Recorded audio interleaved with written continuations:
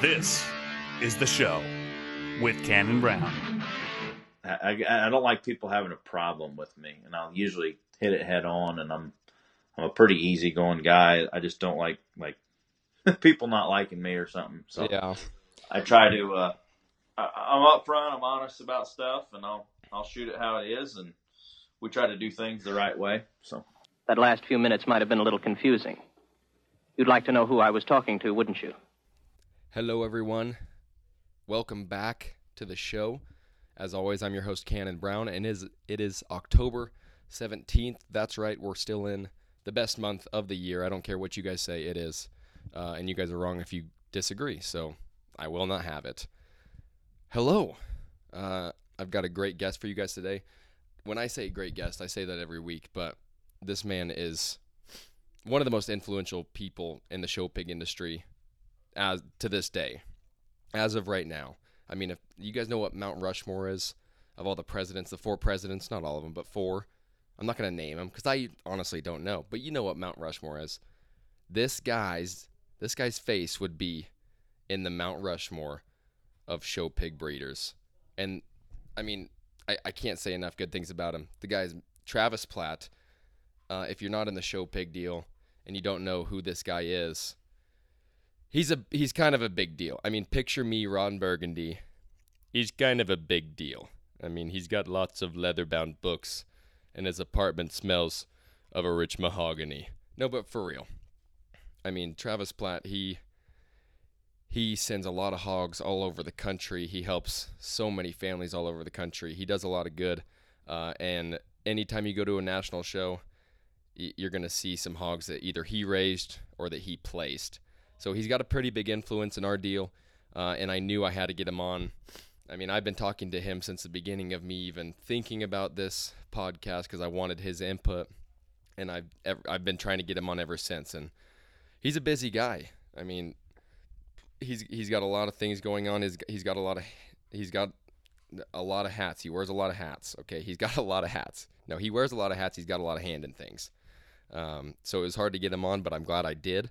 And finally, I got him to sit down. And guys, I'm stoked about this interview. I hope you guys like it. I learned a couple of things that I would have never thought I knew about him.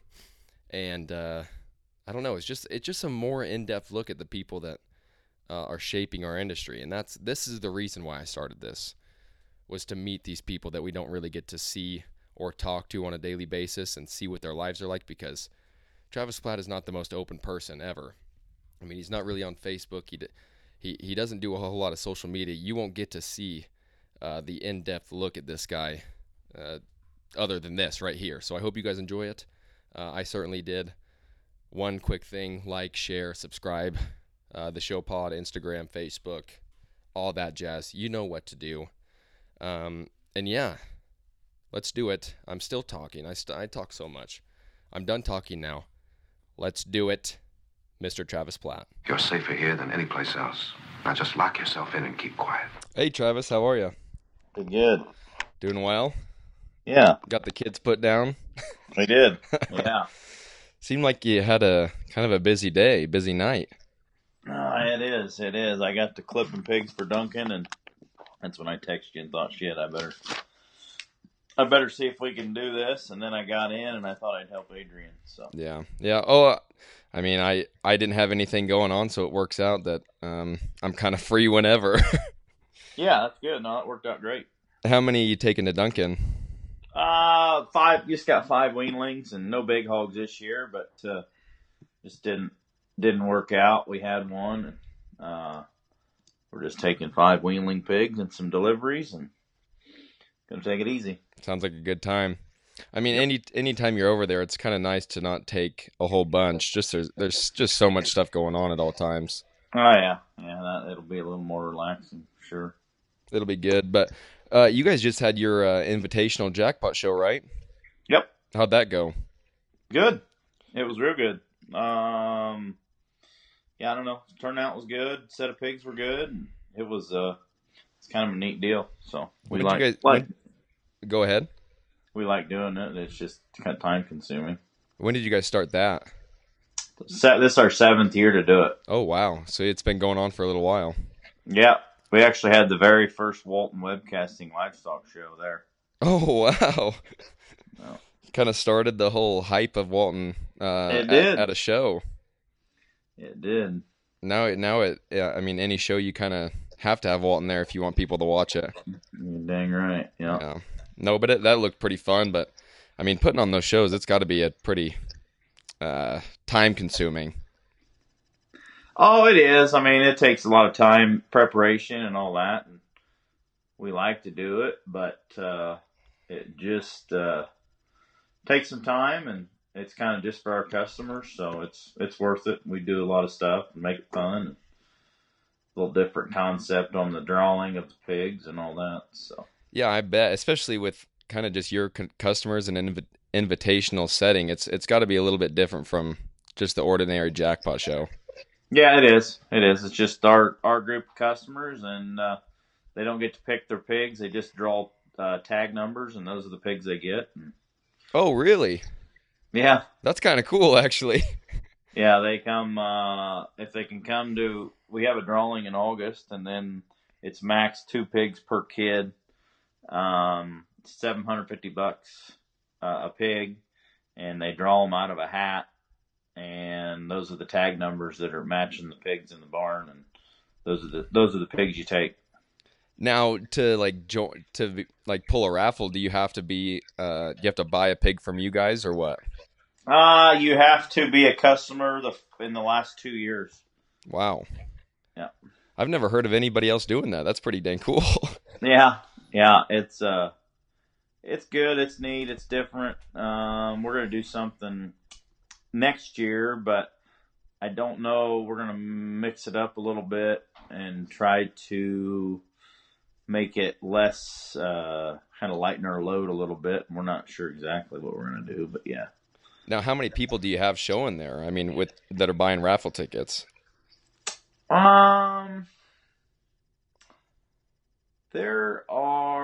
We had 111 head that drew this year. Wow. And then we had about 90 show up. So we did purebreds this year for the first time. And we had some of those. And I paid 8 deep in pures and 8 deep in the crosses, and then came back together for a top 8 overall. So like the Grand Pig got like 10,000 to win. It's 5,000 for the breed champion, 5,000 for overall. And then I paid it like the breeds all paid 5,000, 2,500, 1,500, 1,000, 750, 750, 750, 750. And then top 8 overall paid an additional 5,000, 4,000, 3,000, 2,000, 1,000 for the next 4 spots. Jeez.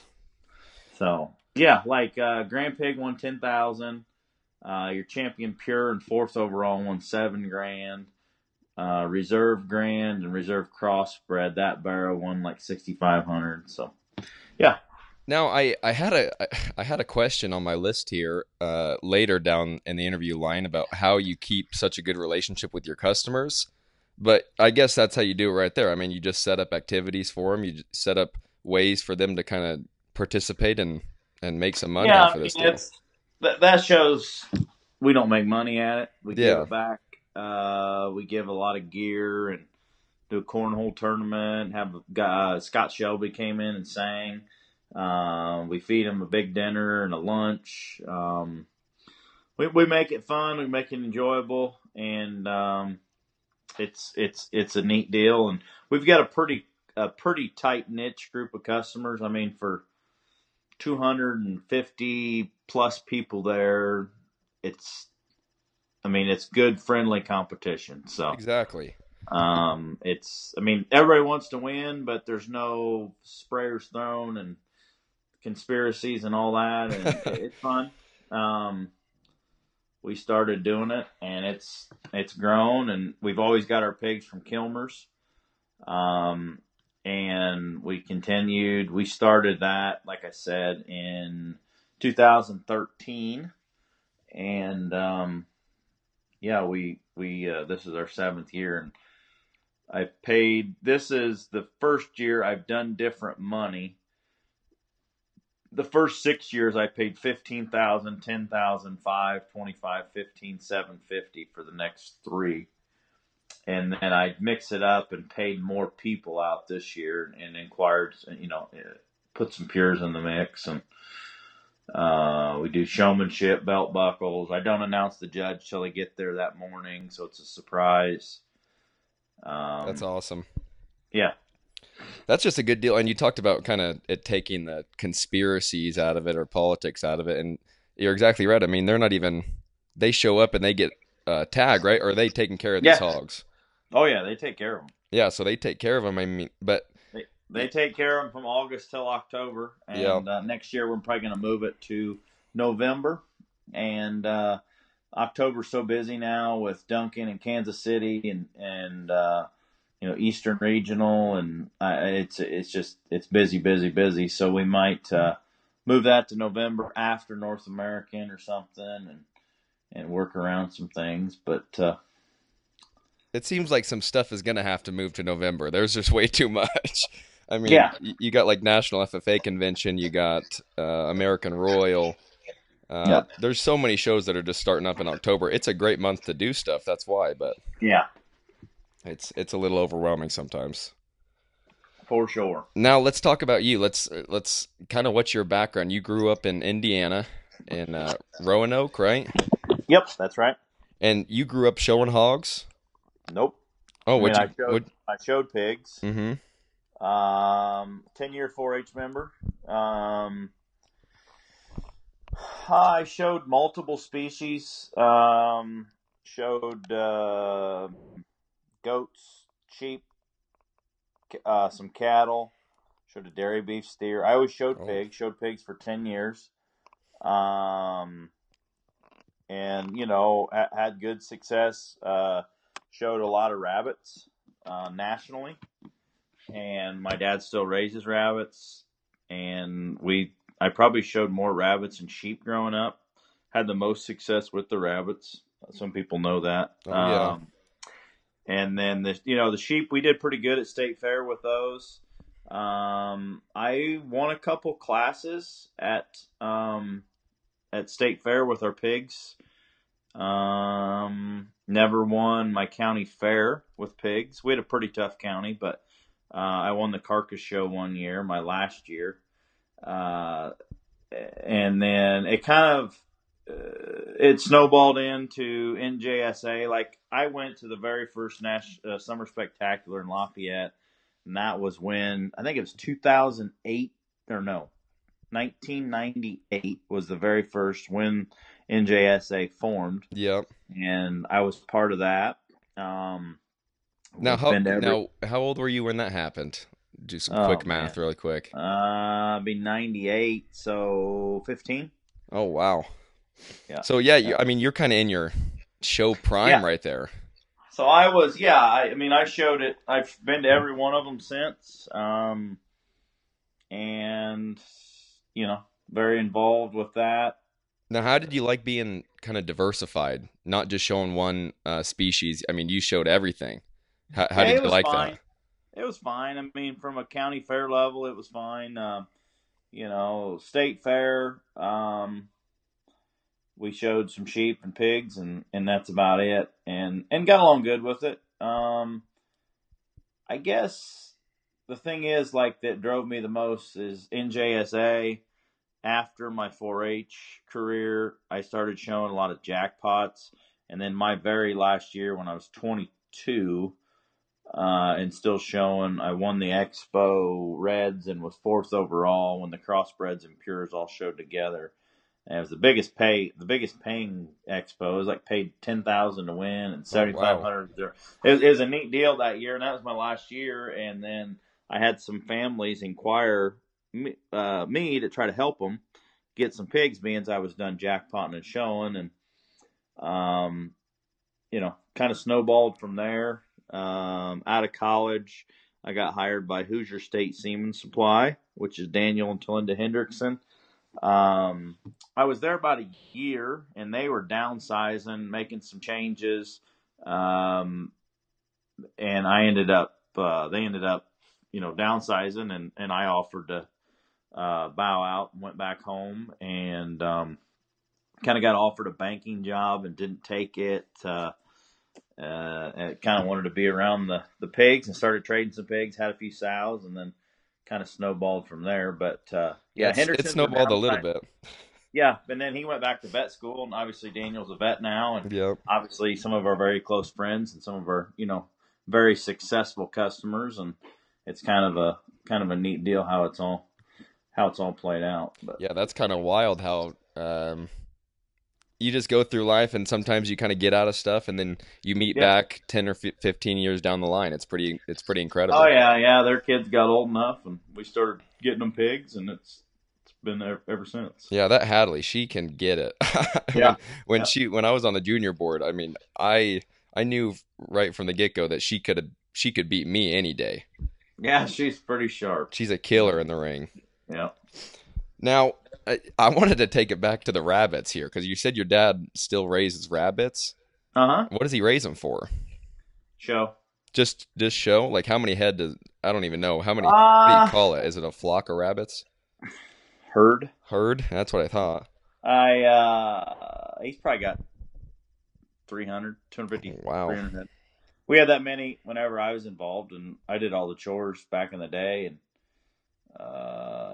yeah, we used to do quite a bit of that. And I went to the national convention a few years ago. It was held here in Indianapolis, and I took my oldest boy Brantley, and then my brother-in-law. I got Austin to ride along with me, and we went down there, and I was walking through, and we bought a few, and I got them back for my dad, and he's kind of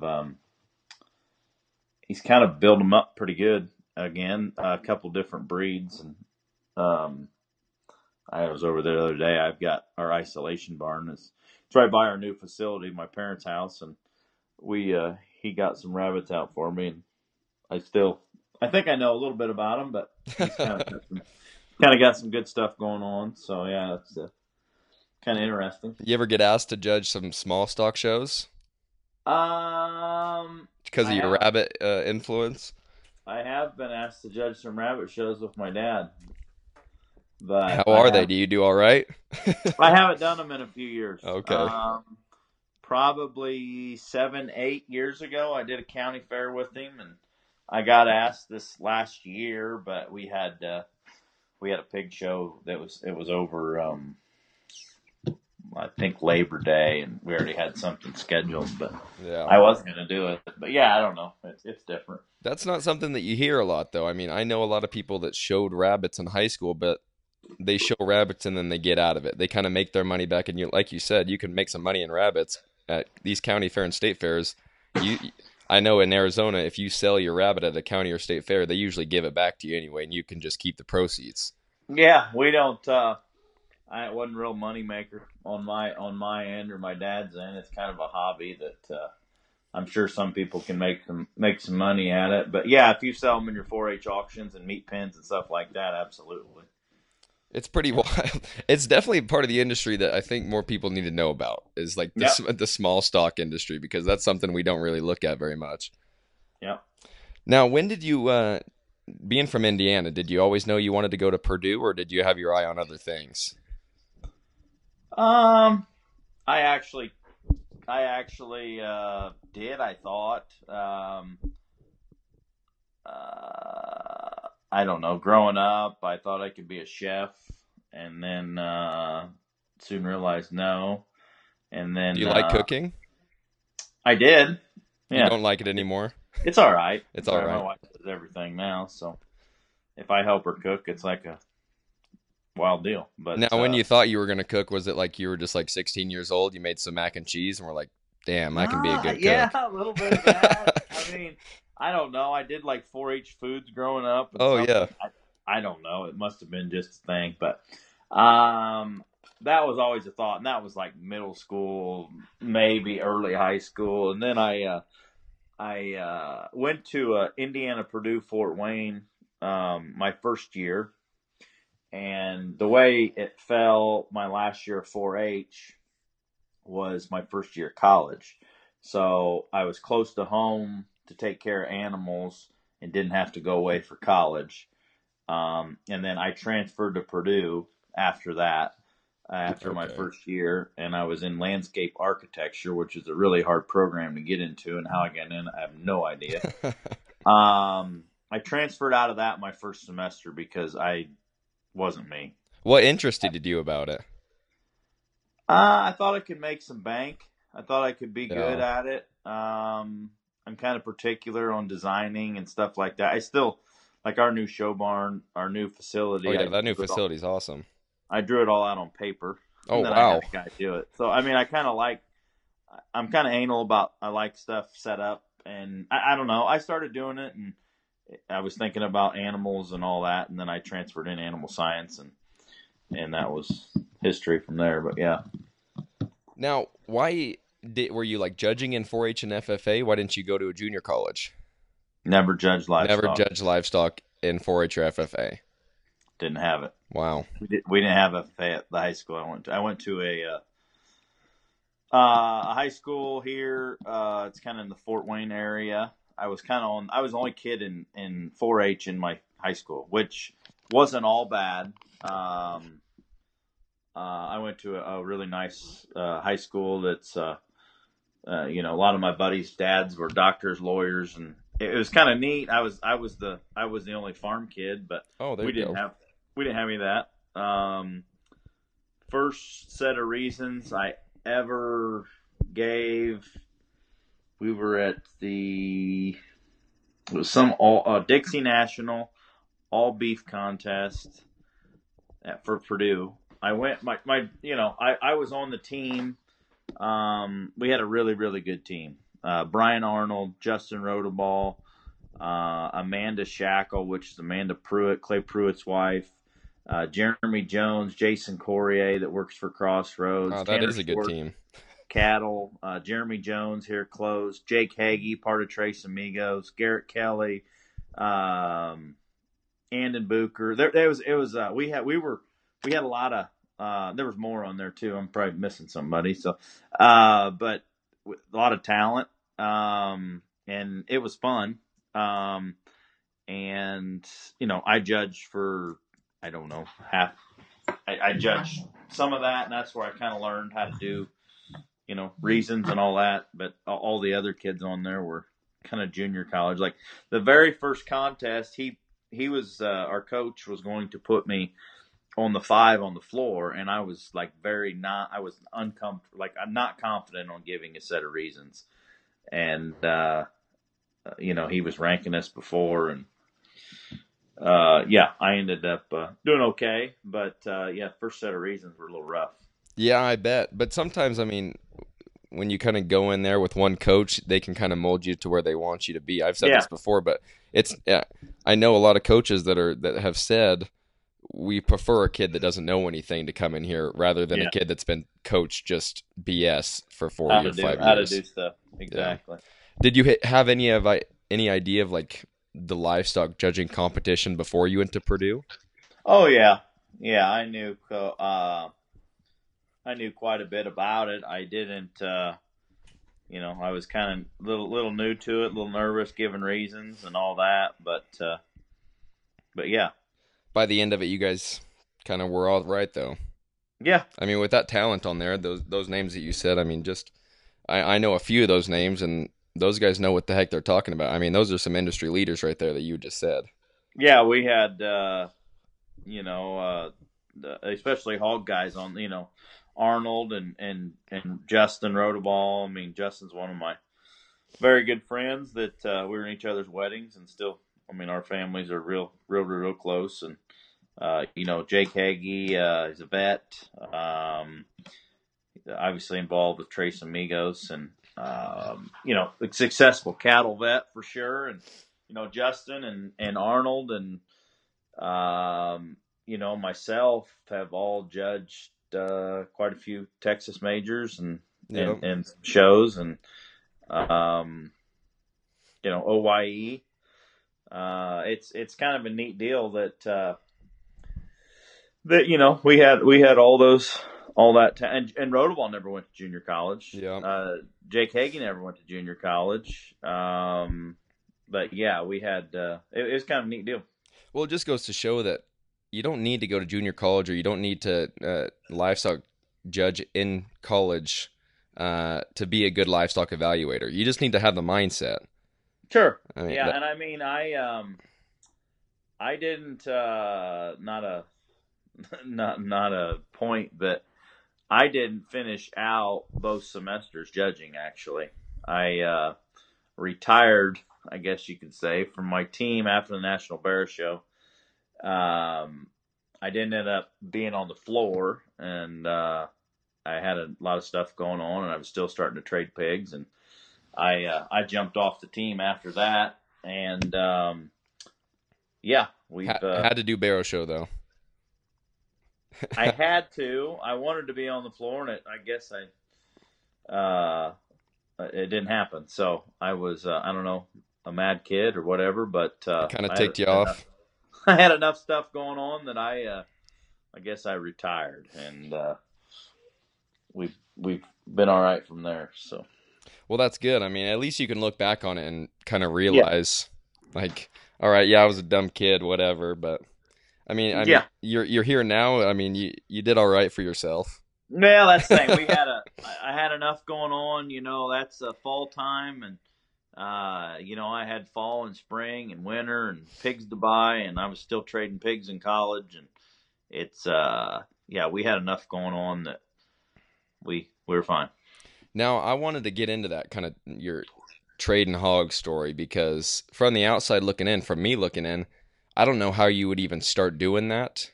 And you said you started doing it before college or during college? A little bit in college. Towards the later part, I would help a few families buy some here and there. Actually, 2007 would have been my first year with Hendrickson's in Hoosier State. Daniel and I bought a group the year before from Expo, from Cobb, some show gilts. We bought 4 or 5, I think. Would have been some 7.2s and some good stuff back in the day. And partnered on them. We bred them. Sold some litters. And then I had a customer that bought pigs from Hendrickson's that needed another state fair barra. We didn't have anything good enough. This was 07, spring of 07. Will Winter. I knew Will and Jay. They were coming up for a pig in extravaganza, and he told me he had a belted pig that was real good out of his good Moody Blue sow, and got sick on the trip. And he would sell him he'd sell him and not run him to the sale for $500. And I'm like, I got a family, bring him by. And I called the Wilson family and said, hey, I got you a bear from Texas. And then we later that summer, I ended up, when Daniel downsized, I ended up moving back home, and we had the Grand Guild at the State Fair, and then that sick barrow was Grand Barrow at the State Fair. So that was 07. That was the first year, and then it kind of snowballed. Well, that'll light your fire off. First my year. Nephew, my brother-in-law Sam Malcolm, which is a key part of, he was my guy that pushed me the whole way behind in terms of getting me pigs through my 4-H career, and he had a pair of gilts. My nephew Micah showed one of them, and then I bought one as a baby pig at a sale, the Hoosier State Appreciation Sale. I bought a Lake City gilt there, and I let a family locally show her, and they were champion in reserve at Louisville. And grand overall was my nephew's that they raised, and she brought 20,000, was the record seller. And then the gilt that I owned was third overall, and I sold half of her to Cobb's, I think, for 10,000, and started Cobb and I's partnership on some things. And 07 was pretty good. It was a nice year to get out on my own, and yeah. Now, how old were you in 07? I mean, when you first start doing this, you first start making money in this deal. How old are you? 07, I would have been what would it have been? 20. I was born in 83, so yeah, 24. I was engaged. No, not engaged yet. Just started dating Adrian. Nah, we were dating a little while. We were dating, and I mean, yeah, it's gotta make you feel good. I mean, 24 years old, you kind of just started into it relative like to other yeah, people, and you're yeah. making this kind of money. You've started these relationships. That's kind of got a lot of fire under you to just be like, Oh, okay, yeah, I can do this. it was a good year. You know, from then it's kind of. I mean, Adrian and I were dating then.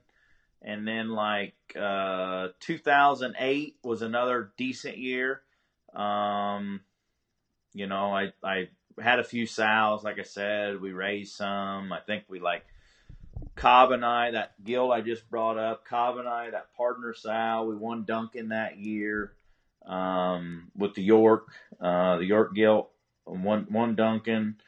And 2009, I was helping a couple families still, had some luck, like Blake Goss.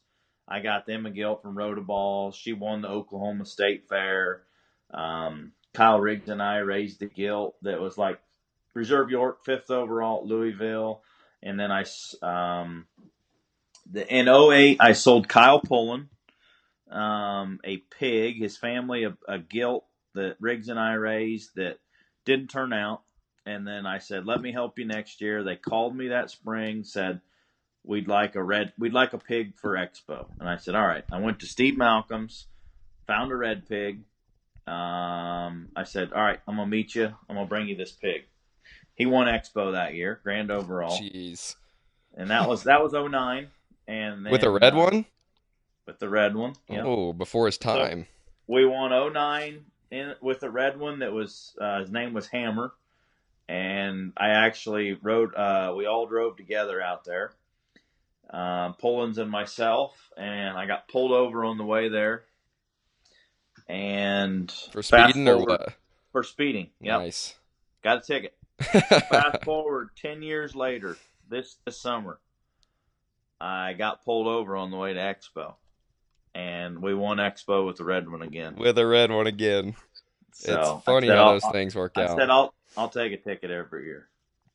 Dude, that one in '08 must have been pretty good because I don't remember any Durox winning any national shows before 09, 10. But yes, he was very good. Yeah, '09. Sorry about that. A litter mate was reserve grand, 1-2'd it.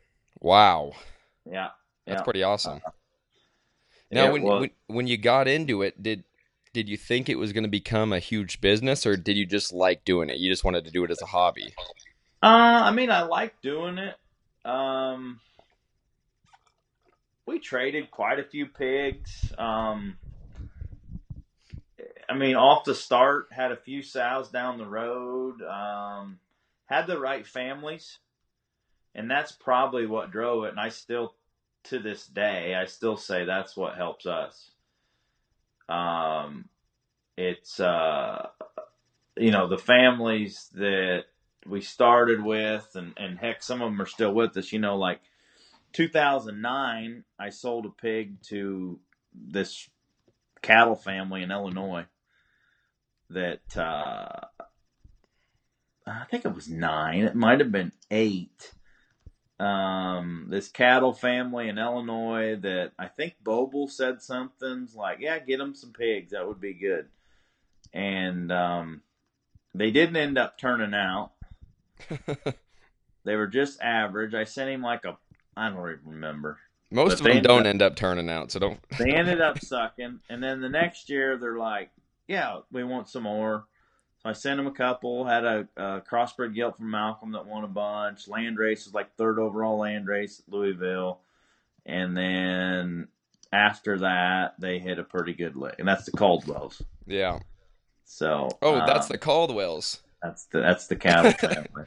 That's the cattle family that you got into the show pig deal. Yeah, that I flopped the first year, and then they taken off. Well, and they're probably in the cattle and hogs, they're one of the most well-known families in the country now. Yeah, they're They're sharp for sure. They do pretty well. Yeah. But you guys, I mean, you're trading a lot of hogs. What makes you decide to raise your own or even start a boar stud? I don't know. I like the fact of raising them. We're up to 100 and some sows now, and I've got a couple partnership farms, and Trent Lar and Steve Lar and us. We have got a bred gilt market there that we've had pretty good success with, and our bred gilt market. Some of those gilts we raise, but a lot of those gilts are show gilts that families send back or I keep part of or something, and they've got a story. And our bred gilts have done well, made boars, made winners, but we're not selling leftovers. We're selling something with the pedigree or a story. And I've got that farm, and then we've started another partnership up, Austin, myself, and another guy in Michigan, and we're kind of working that deal as well. And there's probably 35 sows there, and then we've got 90 to 100 around here. So we've got our hands in a lot of sows. Didn't start that way. I think I had 8 to start with, and rented a barn and had the sows across the road from my parents, and it just kind of evolved. But I tried. We've had luck with stuff we raised, but I like to have a service that I can buy pigs throughout the country from different breeders and place them into homes, and usually try to make a little bit on them. Not a lot. I don't gouge them. I just try to make a decent for time and effort. And, we help with those too. And we'll trade a bunch of them. And then, we started the online sales on the Pig Planet. When we started that website, my wife, myself, we started the Pig Planet. And then I got involved with Dan Willoughby, and we did sales on there for a few years. And then, recently here, Kevin Went and the Went group, Kevin and Megan, we've merged forces with them, and we're together on the Show Pig and Pig Planet, online sales on that platform. And obviously I support that and buy a lot of pigs through that. From different breeders and place them into homes. So now, what kind of made you want to do that merge? Customers. It was Kevin Went and I are very good friends, and we were very good friends before. I look up to him. Kind of being a forefather of the marketing thing, and Went was one of the very first ones I told we were starting the Pig Planet. I remember calling him on the way to Expo that year. Don't remember what year it was, but he's like, all right, that's cool. And then, kind of got approached, and we started the online deal to offer a different service. Had success with that. I just felt that other breeders and customers just felt bad that they needed to go to one side or the other. Yeah, exactly. And it was kind of like, God, Platt buys a lot of pigs from us, but I got to sell them here. And then I would get butthurt about it. Yeah. If somebody would go to the other sale. And, Kevin and I just sat down and said, hey, he came to my office there at the farm, and we sat down and all right, what's the plan? He told me one time at North American, he said, and I remember this, and it was just when we were starting, he says, a lot of people, what company did he say? It was Bob Evans.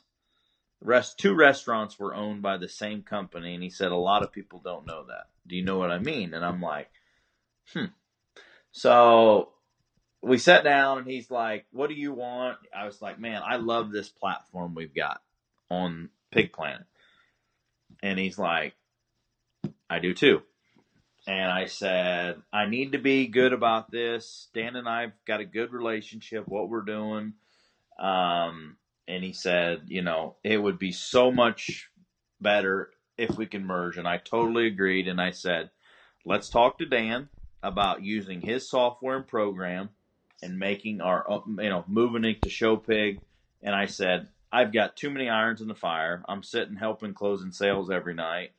I said, I don't want to do that. I don't want to be able to have access on anything in terms of billing, bidder information, all that. I just want to be a guy that sells pigs.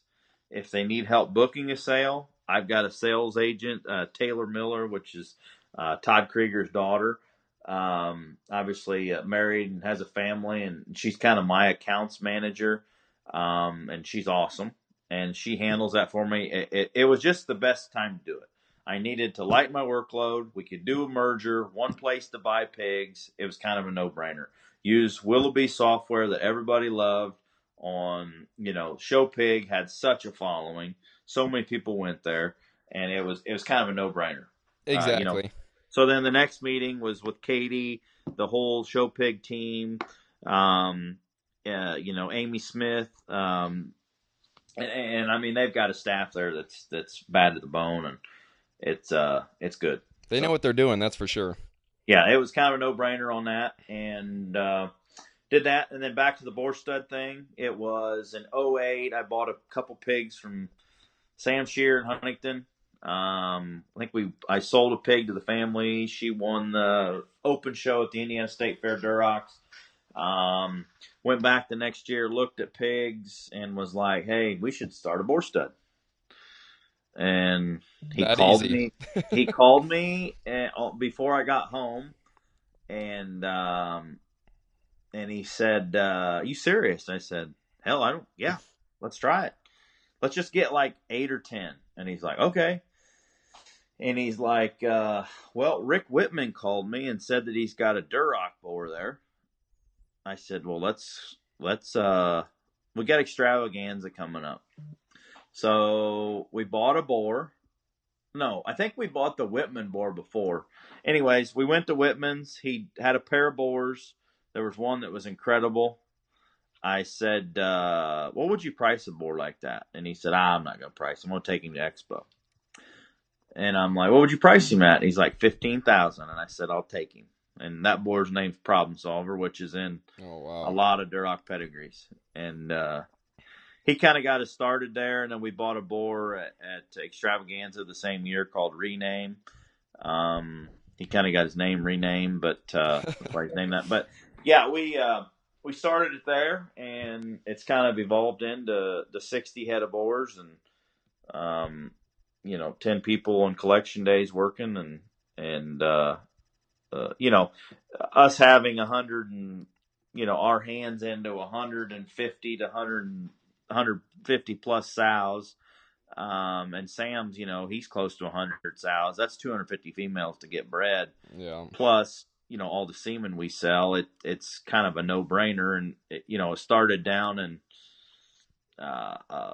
open fronted barn and horse stalls, and now we've got 3 different boar barns, and yeah, we're 60 boars. We're maxed. That's where we want to be. That we don't want any more. And it's kind of evolved like that. And I've kind of got my hands in all parts of the industry, and it's good, but it's a little more time consuming. Recently Steva Reppy and her husband Jason have they're part owners in the Pig Planet now, and helping kind of that workload as well. That was Adrian, doing all the billing and all this, and she's still very much involved, and they make the decisions, and they'll bounce stuff off of me, but they've got it going on, and they do that. And her staff there at Novel Designs have kind of taken over with some of that stuff, and helping, Adrian being, lucky enough to stay at home mom and take care of her boys, and she still works on that stuff, but not as, they just, at nights we were both sitting in the office working on stuff, and it's like, boy, something's kind of got to go. And that was a good transition for us. Well, you kind of have that period of time where you hit a wall and you're like, okay, we need to figure something out so that we're not hitting this wall every single night. Yeah, I've had that. I have those. I hit the wall a little bit on different things, thinking, what the hell am I doing here? So. Now, what's your favorite? Is it the show pig deal or the boar stud? It's a good question. Depends on the day. Depends on the time of year. I mean, we're starting to farrow right now. Okay. Never had many Octobers, but we had some open gilts and sows, and I've got a couple outfits out your way that I help supply some pigs for, Yeah. and they can use that age. And I told them that I'm gonna breed some for them, and then keep some of those back for some expo. And in our spring crop, we sell everything exclusively online, other than group orders. And then like Octobers, I'll keep some, but we'll put most of those on a group. And we bred quite a few of them crosses, and we're starting to farrow. And then we'll get into November here, and then have some purebred litters and some of that. We've got quite a few confirmed bred, and that's a fun time of year. I mean, my wife and boys are over at the farm with Austin, myself, and Kyle that works for us, and then my nephew's helping us some here as well. And they're over there a lot, and that makes it nice. I mean, it's fun time. Boar stud in the fall is good, but man, it's hectic. I mean, I don't know. It's pretty rough. Springtime, it's solid. It's good. Don't get me wrong, but fall time is just is hectic because we're breeding so many, and we're selling so much, a bunch. Yeah. And we're trying to sell baby pigs and trying to do everything in the same day. And luckily I got good help, and it helps ease that up a little bit. It's a good thing you got a good team working with you. That's a big part of it.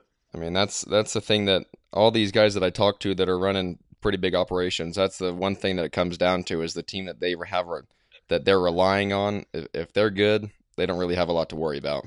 Yeah, that's exactly right. Now, Travis, you've got your hand in everything, and honestly, I want to sit down with you sometime after the interview, because I just want to get your advice on things. I mean, you seem like a great businessman, and I want to ask you. You seem to always be innovating and trying to make things better. How important is that in our industry? Not just the show pig industry, but the industry as a whole. How important do you think just like further innovation is? Oh, I mean, you mean like in terms of? Just in terms of, I mean, your new facilities are incredible. The way you go about your business is innovative. Your jackpot show that you have is a new whole realm of show. How do you kind of keep coming up with ideas, and how much do you rely on these ideas to just keep you going? Oh, I like to be different on different things. I mean, we've got I like to think of new things we can do to make it good, and I'm a pretty, I mean, I like to give back. I like to make it, like this Platt Invitational. I wish somebody else would do one so my kids could show at it. It's like, it's different things that it's like, I like to do things. I've got a mind for it at the end that try to make memories for kids, that stuff that I remember. And I mean, we got a good crew, great, awesome families and team that we work with. And the thing about them, they do the work. We just help supply the product. And, we are not over the top, hands-on. We get to the show, look out, we're taking over. It don't happen that way. Yeah. We'll give you a little bit of advice if you ask for it, but if you can't get the work done at home, you don't have a shot. Exactly. So that's kind of my deal. I know some different crews maybe handle that differently, but I mean, they'll get it done. We'll help them in crunch time or give them suggestions, but we don't take over doing all the feeding and all that. We've got good sticks and good homes, and we give it back, and that's I don't know. I like to keep things going. As far as the facility, we ferret all our sows with Michael Show Pigs, B. Greg, Troy Michael, those guys, Cody and Andrea. I mean, they were good customers of ours, great customers. Won the State Fair Gilt Show. Started farrowing some pigs. It just so happened I had my 10, 12 sows over at my parents' neighbors' farrow down the road. Greg was buying pigs for his boys, and he had this commercial set up, and I was over there. And, I think I was being a smart ass one day, and I was like, how about I just move everything over here? And just kept going on with my conversation. And he called me and said, you serious? You want to move everything over here? I'm like, I said, I don't know. I said, I was just kidding with you. And then he's like, think about it. So, heck, I went over there a couple days later, and we set up a plan, and I had the bores, and he had the facility, and, we both, worked off each other and got it started, and they're up to, I don't know what they've got now, 90 sows probably. Had some success. We were both growing. We had to keep our numbers tight. And I finally just said, I'm going to bite the bullet. I'm going to build a place. I had that land by my parents' house. And I tried to buy some land around my house here. And nobody really wanted to sell it. It's probably better to get away from the place. And it's like 8 miles. It's not bad at all. But we decided to build it. I drew up some plans, gave my brother. He's in construction. He built it, and then I had a company come in and do all the hog guts and stuff, and they worked together on how to do stuff, and tried to make it long term, tried to make it easy, and hopefully my kids want to raise pigs down the way, and it'll be there, or Austin or whoever, and I did that, and then Greg. Greg, they've expanded their sows, and it's kind of neat. We've got a very, very good relationship still. We left on good terms. And I'm over there. I buy a lot of pigs for them, and we've won quite a bit with their stuff. And it's, just loyal relationships like that. And, I guess I've got maybe it sounds good or bad. I don't know, but I don't like anybody I don't like people having a problem with me, and I'll usually hit it head on. And I'm a pretty easygoing guy. I just don't like people not liking me or something. So yeah, I try to. I'm upfront. I'm honest about stuff, and I'll shoot it how it is, and we try to do things the right way. So, well, speaking of people not liking you, I'm not saying people don't like you, Travis, but whenever you win, there's always going to be people saying that you're doing something wrong. Sure. And I'm sure that your crew, I know the Caldwells, they've all been accused of either cheating, doing something wrong, bribing the judge, talking to the judge, knowing the judge. Sure. How do you just keep a level head? I don't know how you do it. I mean, because... I hate hearing stuff like that. Caldwells are very, very good friends of ours. His kids are like our kids, and my kids are like their kids. And, Maddie is, she helped us at these shows, her and her boyfriend Lane, and, they came over to Stock Show. And we're very, very tight with them. And, Kansas City a few years ago, they won that deal with the steer that was, I don't know much about cattle. I think he was very good, and everybody else did. And then, he gets kicked out of the Kansas City deal, and rough deal. Didn't do anything, and it was kind of falsely accused, and left kind of a black eye on that. And there's certain things like that. Rumors get started by different people. I bought into a Hereford heifer with a couple other guys in Caldwell, and then somebody started a rumor about her chest getting cut out and all this other stuff. And I remember that on Facebook, I think. Yeah, wasn't good. Kind of ruined her show career, and she ended up not breeding, but that wasn't obviously because of that, but maybe it's a blessing in disguise. I don't know. The Facebook comments made her infertile. There we go. It's just stuff like that. Haters like that, and ruining the reputation, and saying that they tattooed a leg or something on a hemp, and I don't even know what they sent all these, whatever. It was a deal, but falsely accusing people. I don't know. It's messed up. Know the story, and obviously there's steps that are taken that are probably the wrong way in different areas, and we've had I've had I've had barras I've sold that have got kicked out of our state fair. I've been, we've been fortunate enough to win our state fair bear show the last 4 years with different families, and the first 2 years, those 2 barras got disqualified, and the first year was due to age, and there is a rule at our state fair that hasn't really been enforced before, and it was enforced that year because that pig was older than January 1. And hey, it's a rule. He got kicked out. Maybe we didn't necessarily. I didn't sell that pig in February to make our state fair. He just made our state fair. Didn't think anything of it. He won. Somebody filed a grievance. He got kicked out. Family came to me, showed me the grievance and the thing, and hey, the pig's old. We take our licking, move on. No big deal. The next year, that barra gets kicked out for Banamine and was total BS. I had to tell the family when they got to the Platt Invitational drawing the week after our state fair that the rumor down in the open show at our state fair is their barra got kicked out. So I said, check your email. They checked their email. It was a Saturday. The Celebration of Champions was the next day.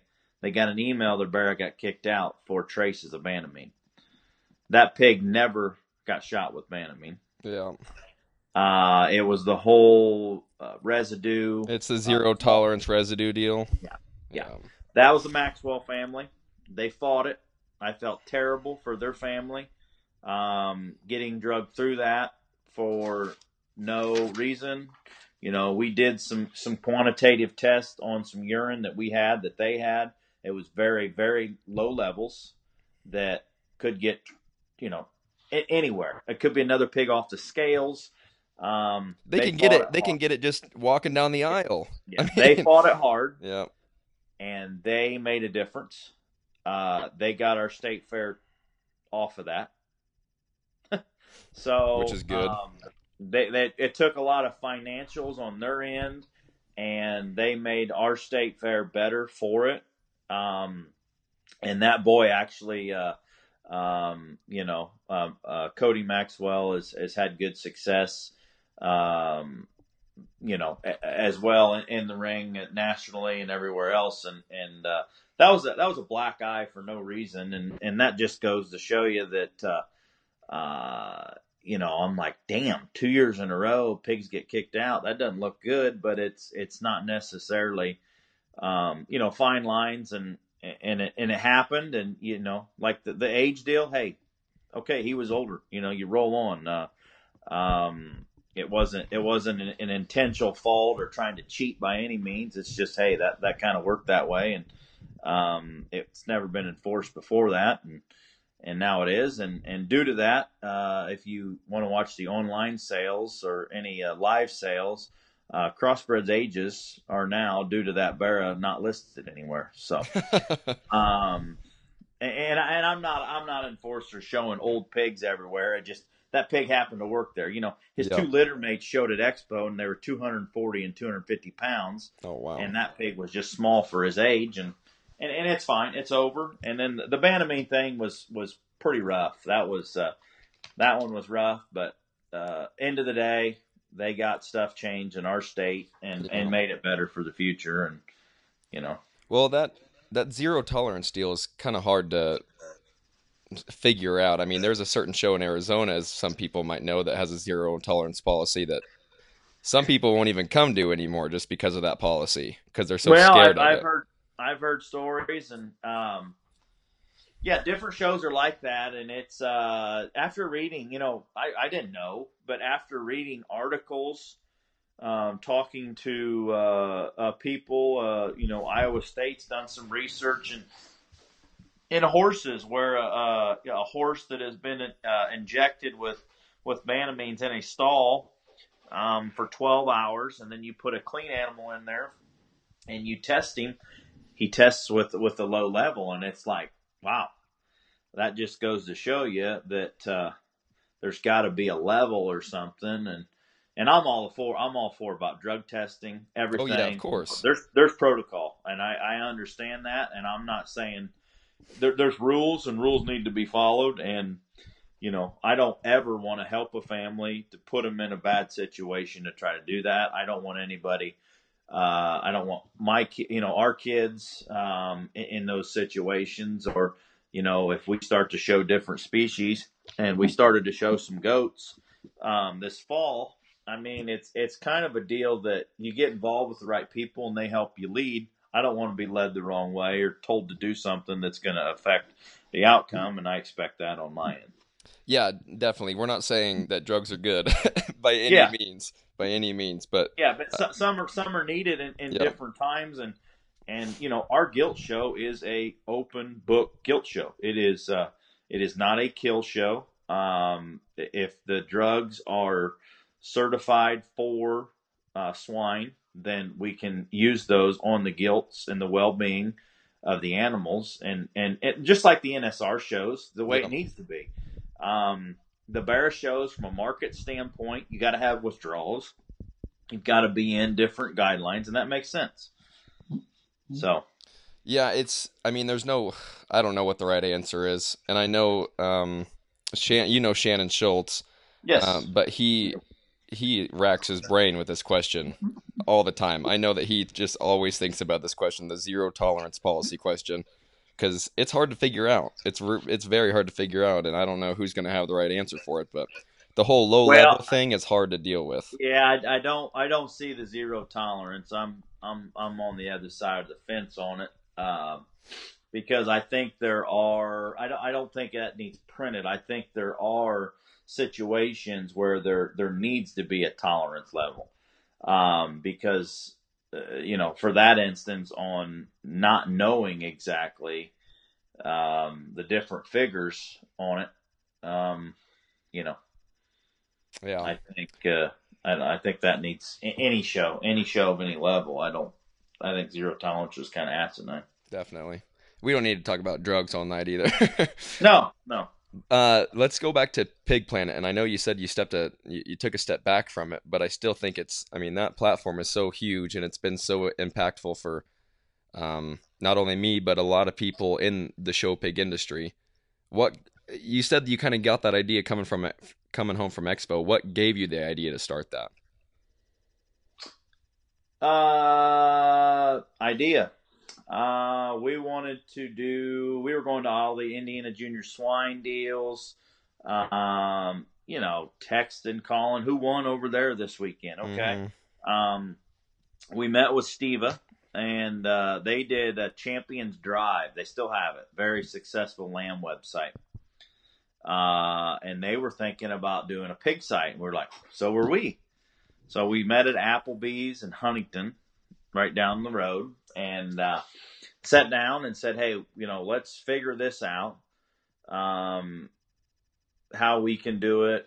And then, I think that it just kind of evolved that, like, we wanted to do our own pig site with that. And there was another site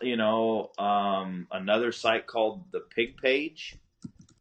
Yeah, it's a website still, and it was kind of an older website. Yeah. They don't have as many people listed now, but back in the day, it was kind of an older website. We wanted to do something similar with their website, showpig.com, and then like the Sheep Champion Drive, and kind of merge it all together where we have a show pig directory, some judging contests, some cool things like that. And that's, that was always a vision of ours. And then the online auction thing kind of came to a head as well. Now, besides the auction, because you guys are the Pig Planet doesn't do any more auctions anymore. For the people that don't know anything about the Pig Planet, what does that platform and website actually do? Results. Show pig results are a huge thing that brings a lot of traffic.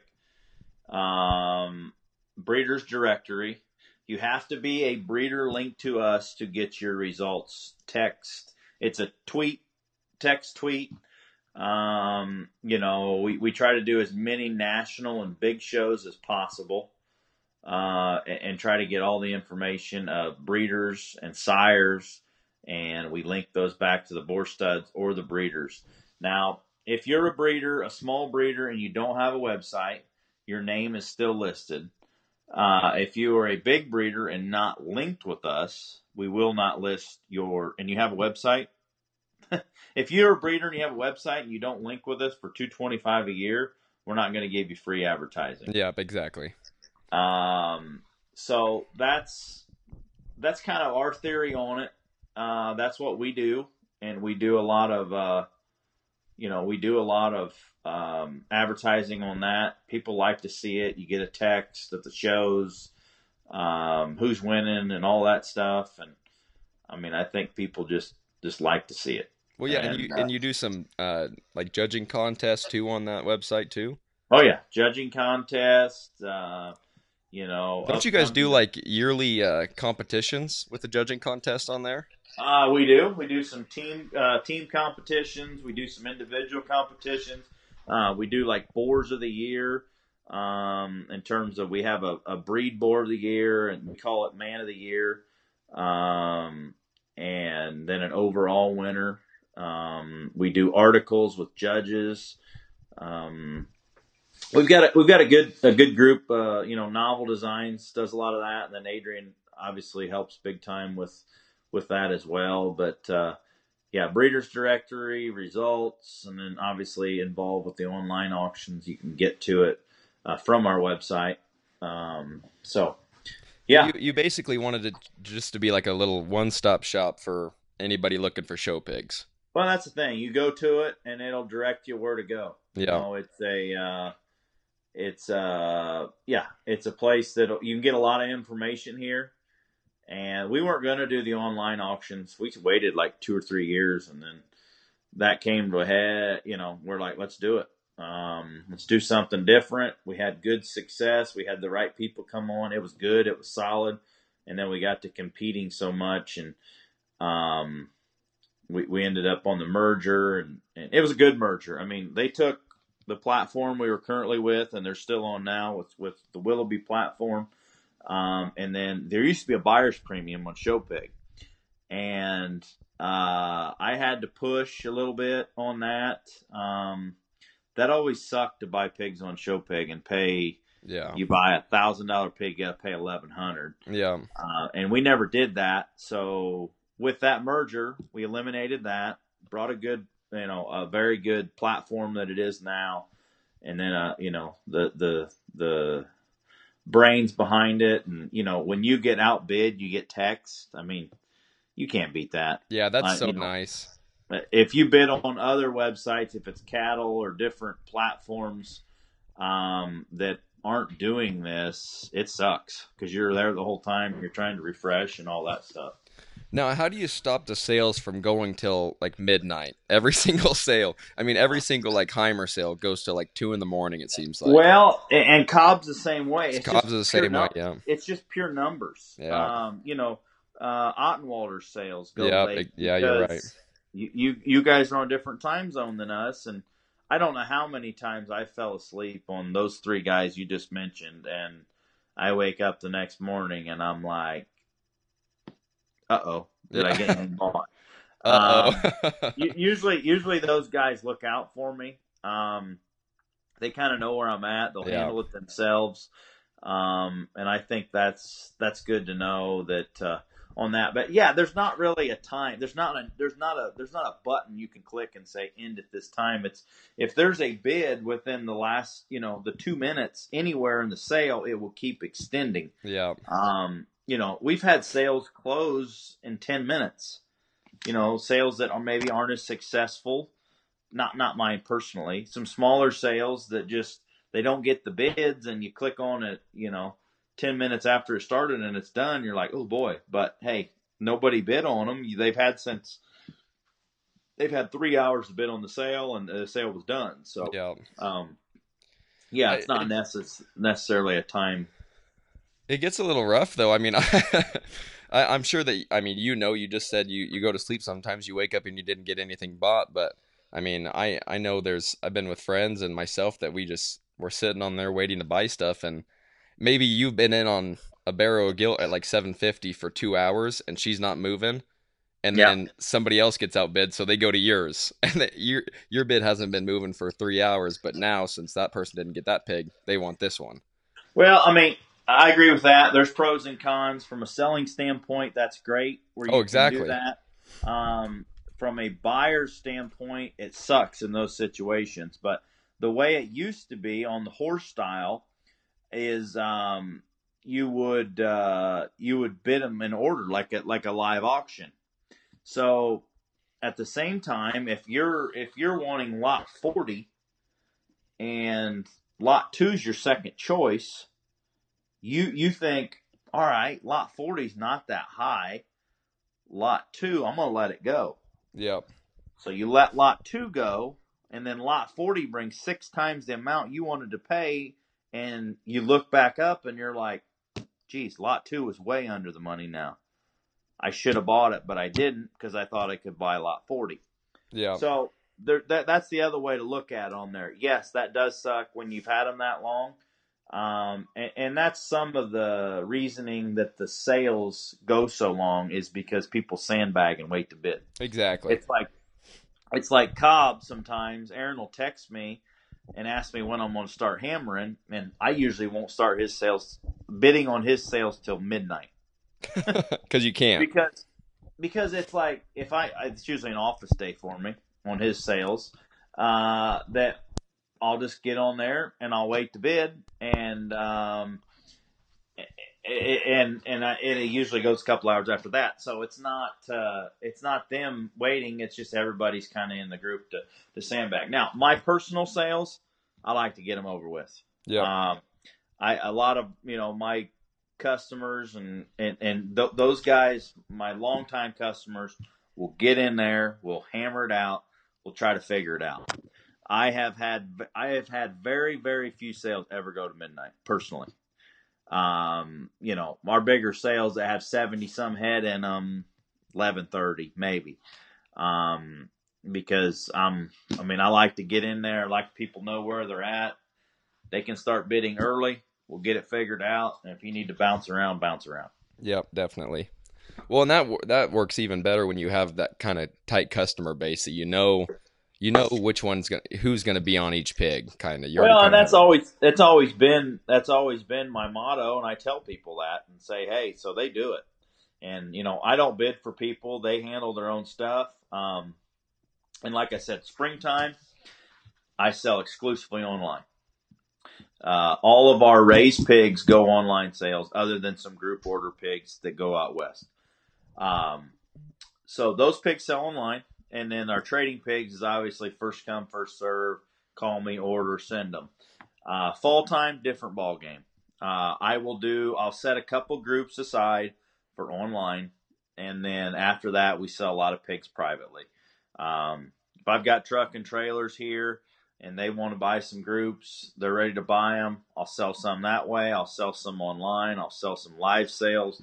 It just kind of varies on that crop. And, if I could do it all online in the fall, it would work. But due to our schedule, like I just mentioned earlier, selling bull or semen, breeding sows, people come to look at pigs, certain times of the year, we've only had one sale so far this year, and it was a really, really good sale. I set those aside, said these are going in that sale.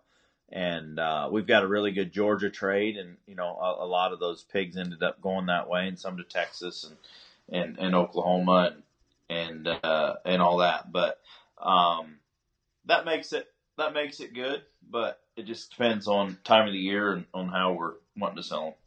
Now, in kind of the heat of it, in like late March, early April, when there's just a bunch of pigs sold and bought in the Midwest, how many hogs do you have in your barn? Baby pigs that you raised and then hogs that you're trading.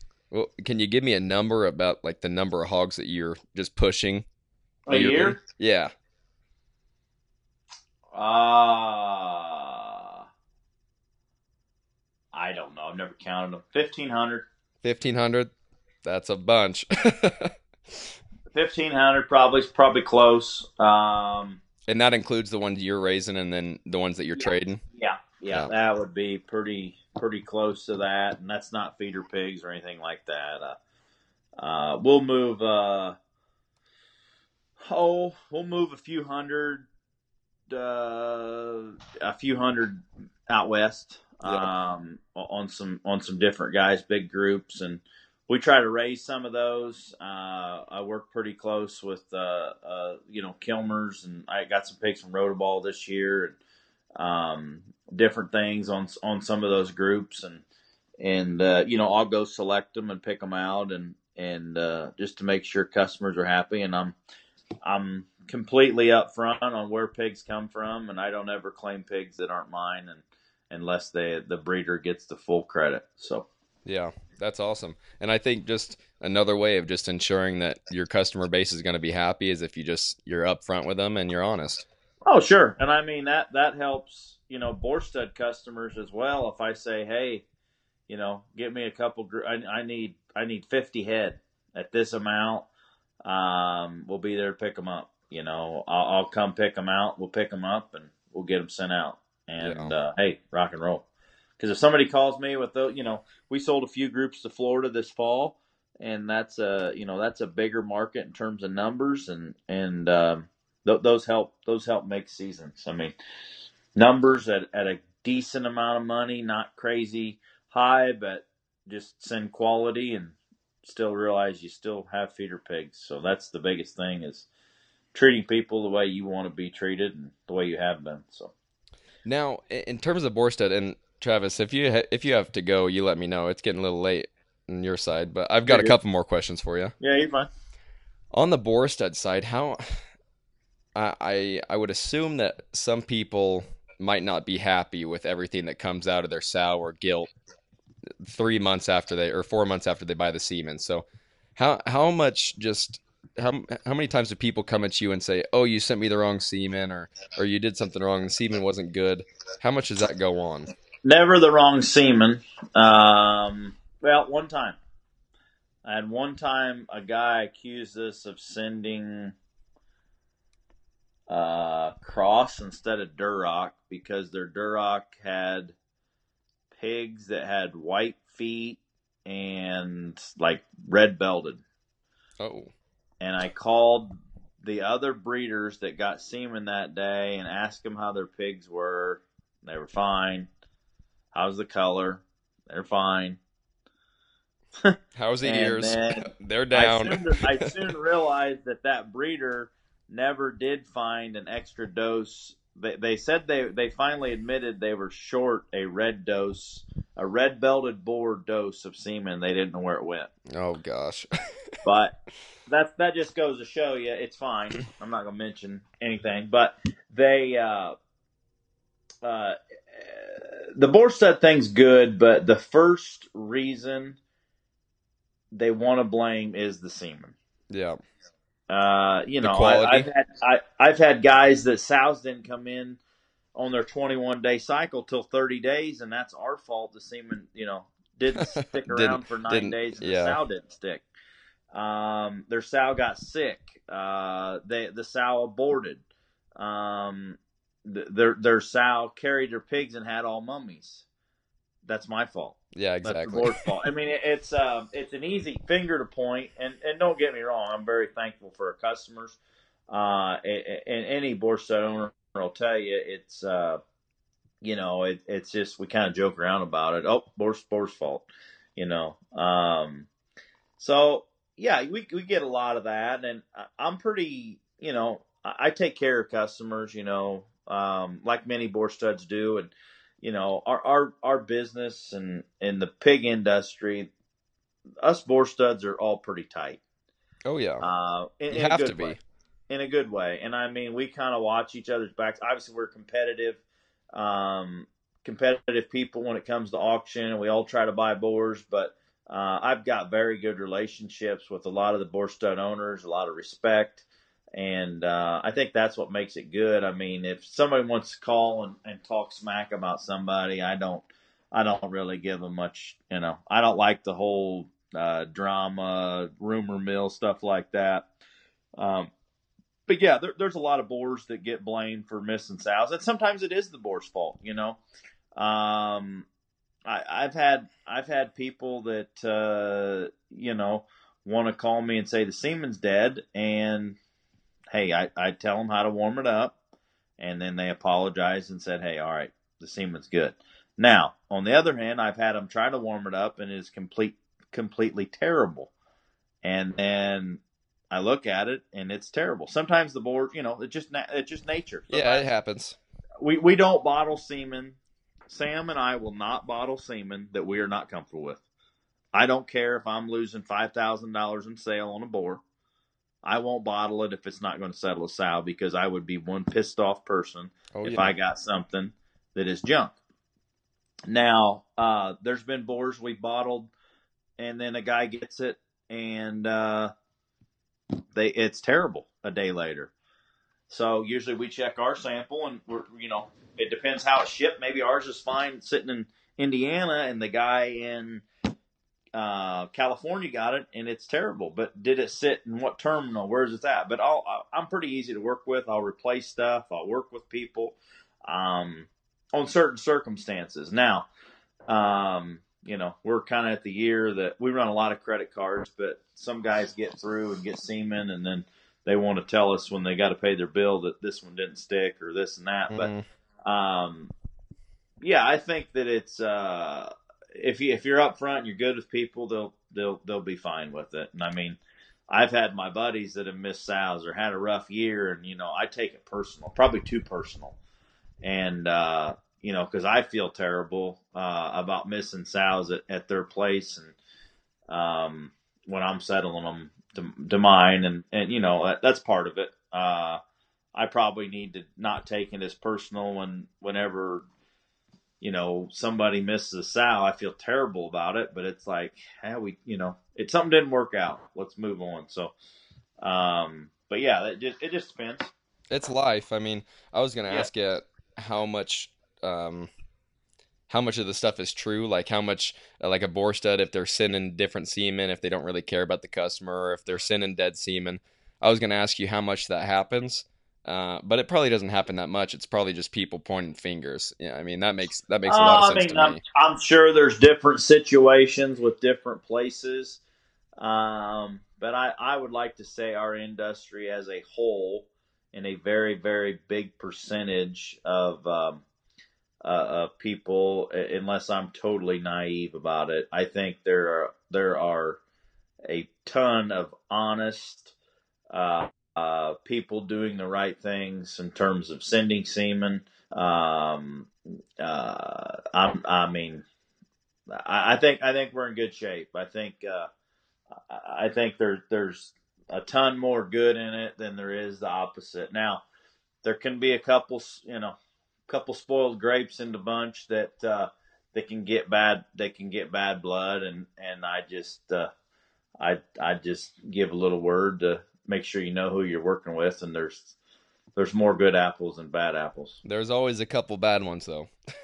Yeah, there is, and it sucks, and it makes people question other things. But if you've got you're working with the right people with the right ethics, I think you're okay. And it takes that just in any business. I mean, there's bad ones out there. You just got to watch who you're dealing with and listen and use reputable people. Yeah, you're right. Now, Travis, you've got your hand in a whole bunch of things in the show pig industry. What's your end goal? Do you have a goal within the show industry, or are you just raising pigs, selling semen, and trying to just create a better place for showmen? We're moving to Hawaii next month, and we're going to start a show circuit there. Oh, incredible. No, kidding. I'll move with you. There we go. We got a podcast guy. I can fare out a sow or two. Yeah, I know a little bit. Goals. I like to have success. I like to win. I like my customers to win. and we strive for it. I like my boars to produce winners. I've got a drive for it. When that drive dries up, probably time to be done. I like to judge shows when I can. I don't take as many anymore, just time wise, and I hate to be that guy thinking I'm not. I'm too good for a county fair or a jackpot or anything like that. I'll take some of them when it works. Obviously I enjoy the big shows when I'm asked to judge them, and I've been fortunate enough to get some of those, and I've got a drive for that. I like to do it. I get excited for it. When I lose excitement, I probably need to quit. And in terms of the pig thing, yeah, I'm gonna go at it hard. I get excited for it. Obviously, we stress for it. The thing driving us now is we're just starting to show our kids. My oldest boy we just started showing. Would have been like last fall, been about a year ago, that's a pretty big driving thing for Yeah, how us. stoked are you for that? We're pumped. Yeah. He's had a pretty good little run here for just showing a year, and it's a different shoe to put on because our customer base, and we're gonna be very upfront on what we're showing. We're not hiding anything. We're going to be very transparent on pigs that we have in our barn with our customers. Obviously, we want to be successful. We've got a reputation. We've got a name. Do we need to win every show we go to? No. Would we like to? Yes, if our pigs are good enough. And that's just we've got pigs on feed for certain shows, and we're going to tell people we're not going to show every weekend at jackpots. Brantley, our oldest, he loves it. He wants to do it. I mean, he loves it enough that it's a threat that, hey, we're not going to show, and then stuff gets serious. There you go. He straightens up. So now if he wanted to go play sports and do that, then we'll support that. And maybe we got two, Camden and Hayes are 2-1, and they're out there walking the pigs. Our middle one maybe not as he likes doing it occasionally, and then our 1-year-old is like ready to go. Gung ho. But it's kind of what our kids want to do.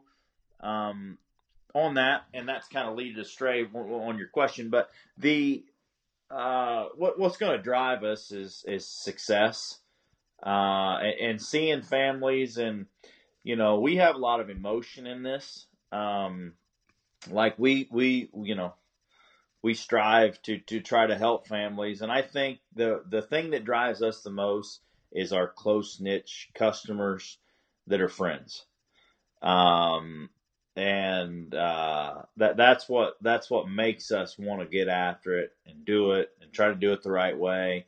And then our little ones want to show a little bit, and we'll play around with some different species, and see if we get into that a little bit as well. And like I said, we played around with the goats this fall, and we really, really enjoyed that.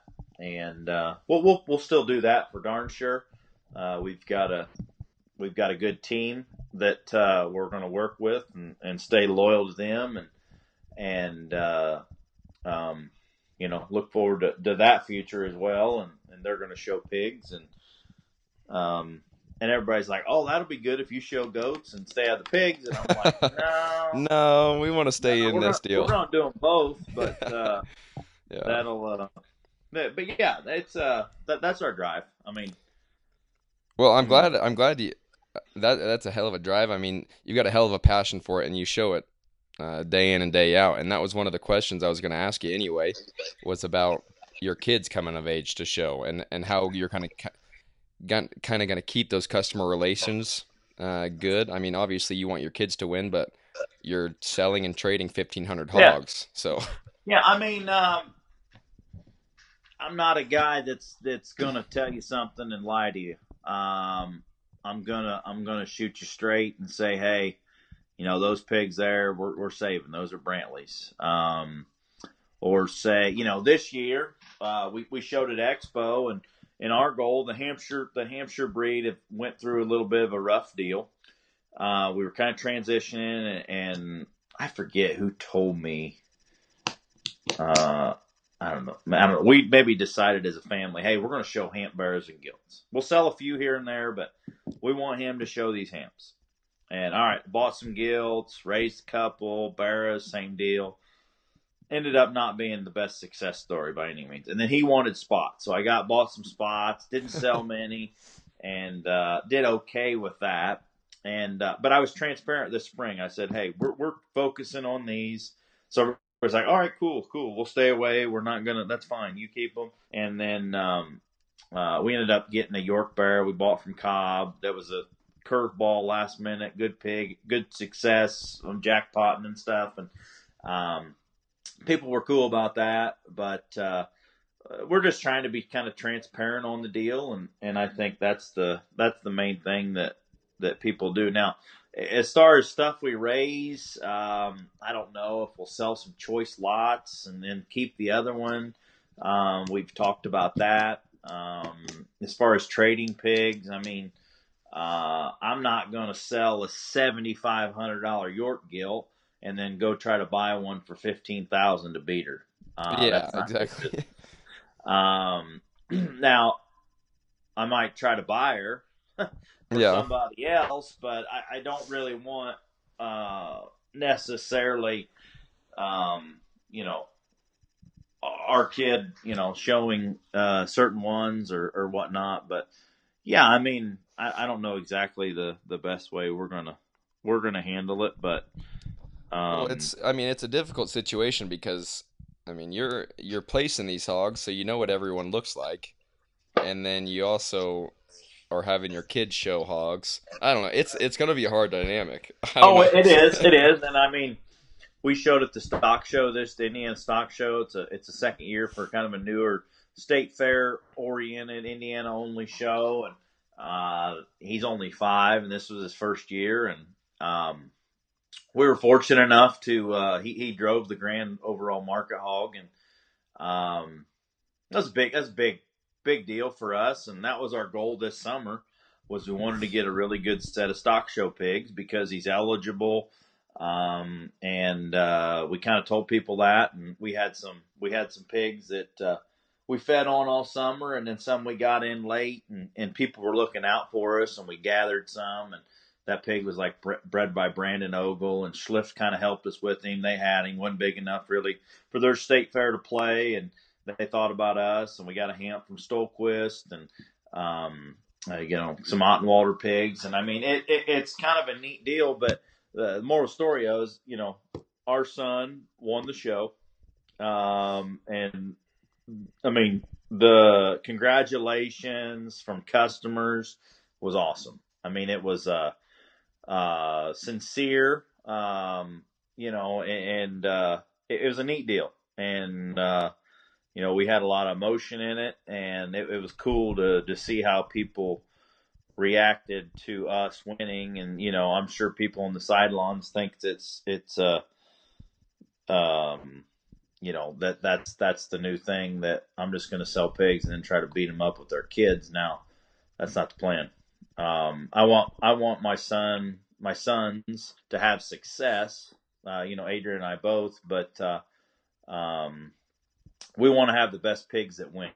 Yeah. We don't want favors.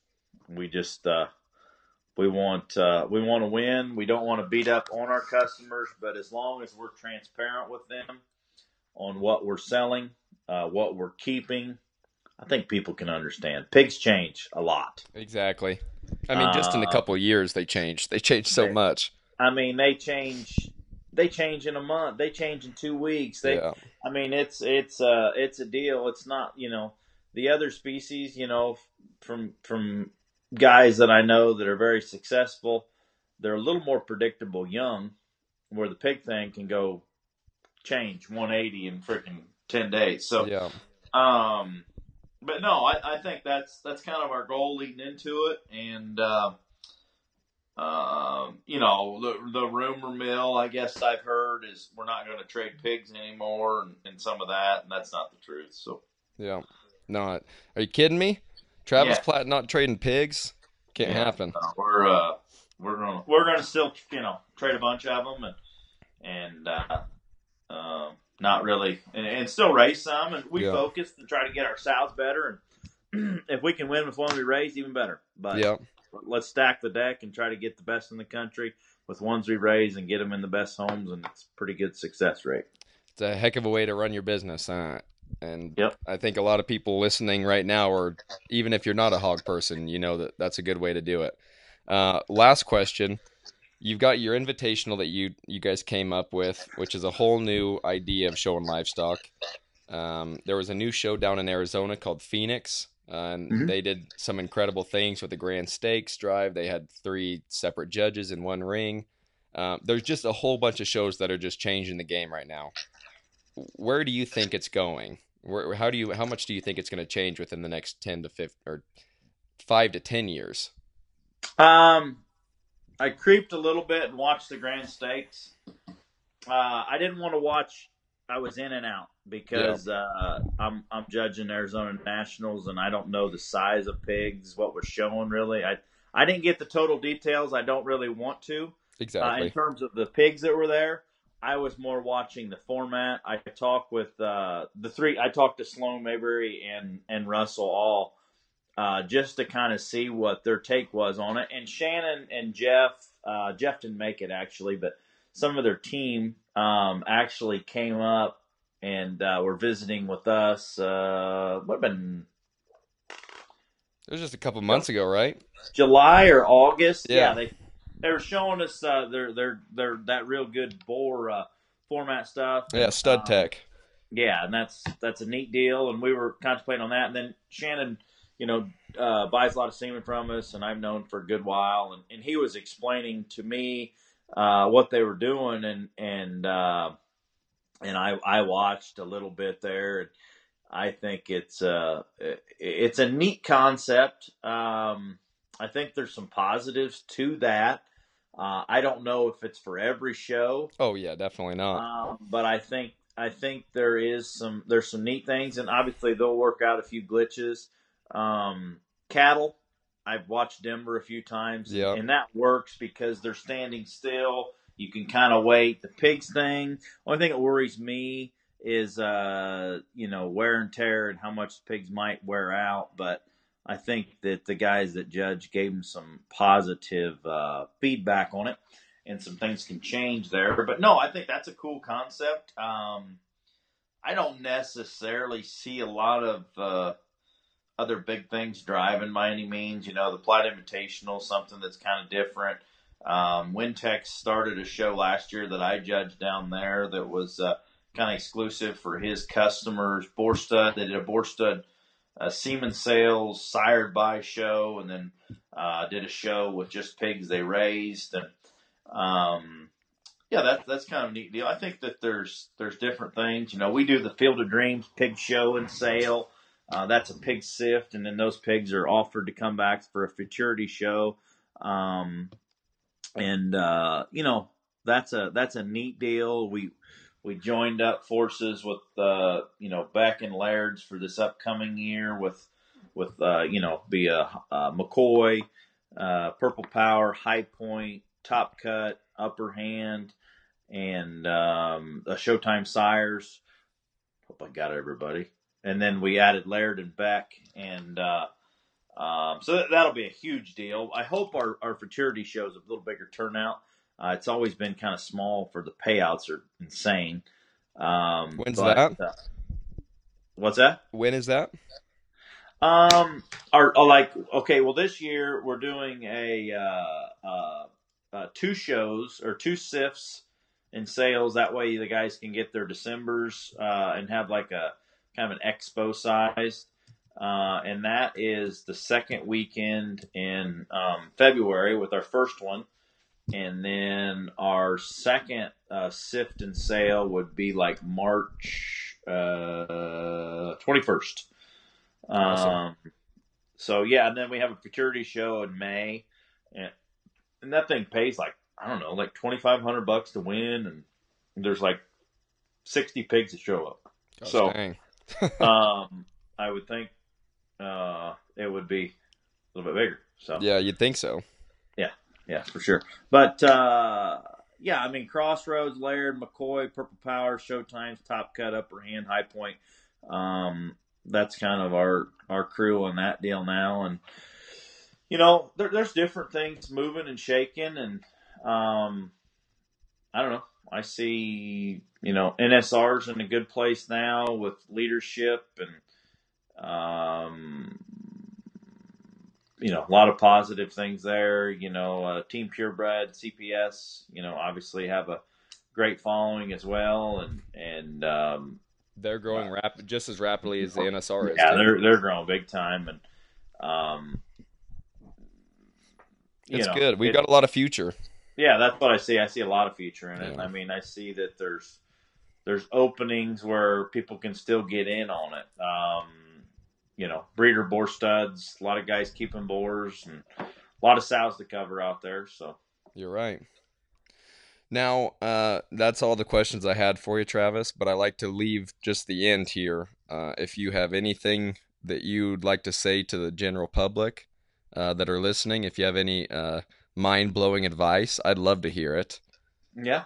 I don't know about mind-blowing, but I mean, have a focus, have a goal, and I think that, things can come true. I mean, I think that if you strive to try to do something, you get involved with the right people, and go about your ways in the right way, in the right manner, earn respect. I think that big things can happen.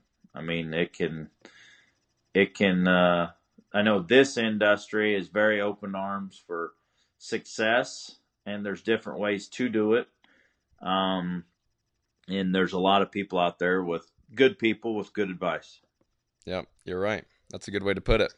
That's about the best thing to say right there. Just meet people and just set a goal and strive for it. Yeah, I mean, you know exactly how it is. I mean, the you being on the junior board, and I mean, the open, the people that it's crazy to think about. When I started in the first year of the NJSA, and going to the leadership conference with different people, and how many people stay in this business that I grew up showing with, it's going to be like that in 15 years as well. Yeah, you're right. So, I mean, people stay in it, and there's a reason they stay in it. It's a circulation, and it's a good circulation. I think it's a good industry to be in. The livestock in general, there's plenty of avenues to make a living, have a business, and make it a success. Yeah. I think you're 100% right. It's just people have to kind of get out of their comfort zone and pull the trigger on some things that they want to do. You got to go for it. Yeah. Yep. Well, Travis, dude, you're the man, and you're one of the people that everyone in the country looks up to. I really appreciate you taking time out of your day and talking with me. No, anytime. I appreciate it. Sorry we didn't get caught up earlier. I mean, I know that you emailed me a while ago, and on this podcast thing, you were on it before anybody. So I emailed you before I even had it up and running. I just knew I wanted to get you on. Yeah, I remember. I mean, I'm glad I finally got hooked up, and I mean, I think some good things with this are coming for sure. I mean, obviously, I listened to a few different ones, including yours, and I think that I think it's a neat deal, and it's a good thing for the industry. It's a good thing to be able to listen to people, because I just think of myself. I don't think I'm a role model, but I think if you set yourself as somebody or somebody young, if I'm judging or talking or whatever, if somebody can listen to you, because I had a long list of people that helped me get to where I am and built me up. I mean, it's good to be able to listen to it or sit down and hear what they have to say. Definitely. And that's why I wanted to do it. I'm glad you kind of got that out of it. Yep. They're pretty fun to do. No, they are. They're cool. So yeah, I appreciate it. And you need anything, just let me know. Thanks, Travis. I'll talk to you later. Have a good day. Thanks. Bye. Time's limited, so you must listen carefully. The amount of passion that guy has for our industry, for the show pig industry, is insane. And you can hear it in his voice. I mean, as the conversation went on, he just kept getting more passionate about things that we were talking about just the different topics that we were bringing up. What a great guy. And you can tell from just his voice how passionate and how genuine he is with wanting to help kids in our industry and wanting to get nice quality hogs for a bunch of families around the country. I mean, he said he trades or sells 1,500 hogs a year. That's a bunch, guys. There's not really anybody else in the country that does that right now, and he's setting the standard right now for the person that's doing that, that's placing all those hogs and that's meeting with those families and getting just getting better livestock in the hands of families around the country. I think that's very, very important. And I mean, you don't have to have a super, super good one to get the most out of it, but it helps. It certainly helps if you have a good one to help you get motivated to keep with it. And I think everyone can understand that. I mean, I'm not saying that it's all for the banners, but it certainly feels a lot better when you get fourth or third than last. Am I right? So he's helping families all over the country do that, and he's going to do it for a while, I hope. I mean, I hope he does it for a very long time, because I don't know who else can do it. I mean, there'll be somebody after him, but he's doing an excellent job, and I'm sure glad I got Mr. Platt on to sit down and talk with me. So come back on Monday. I'll have your callback episode. Might have a special guest. Not sure yet. It'll be a little surprise. You guys know how I like to run it. Like, share, subscribe, leave a rating. Hey, leave a comment or something on Apple Podcasts. If you can leave a little rating and a little comment, I'll shout you out. I'll give you a little shout out on the next episode, on the callback episode. So do that, and I'll talk to you guys on Monday. I love you. Bye.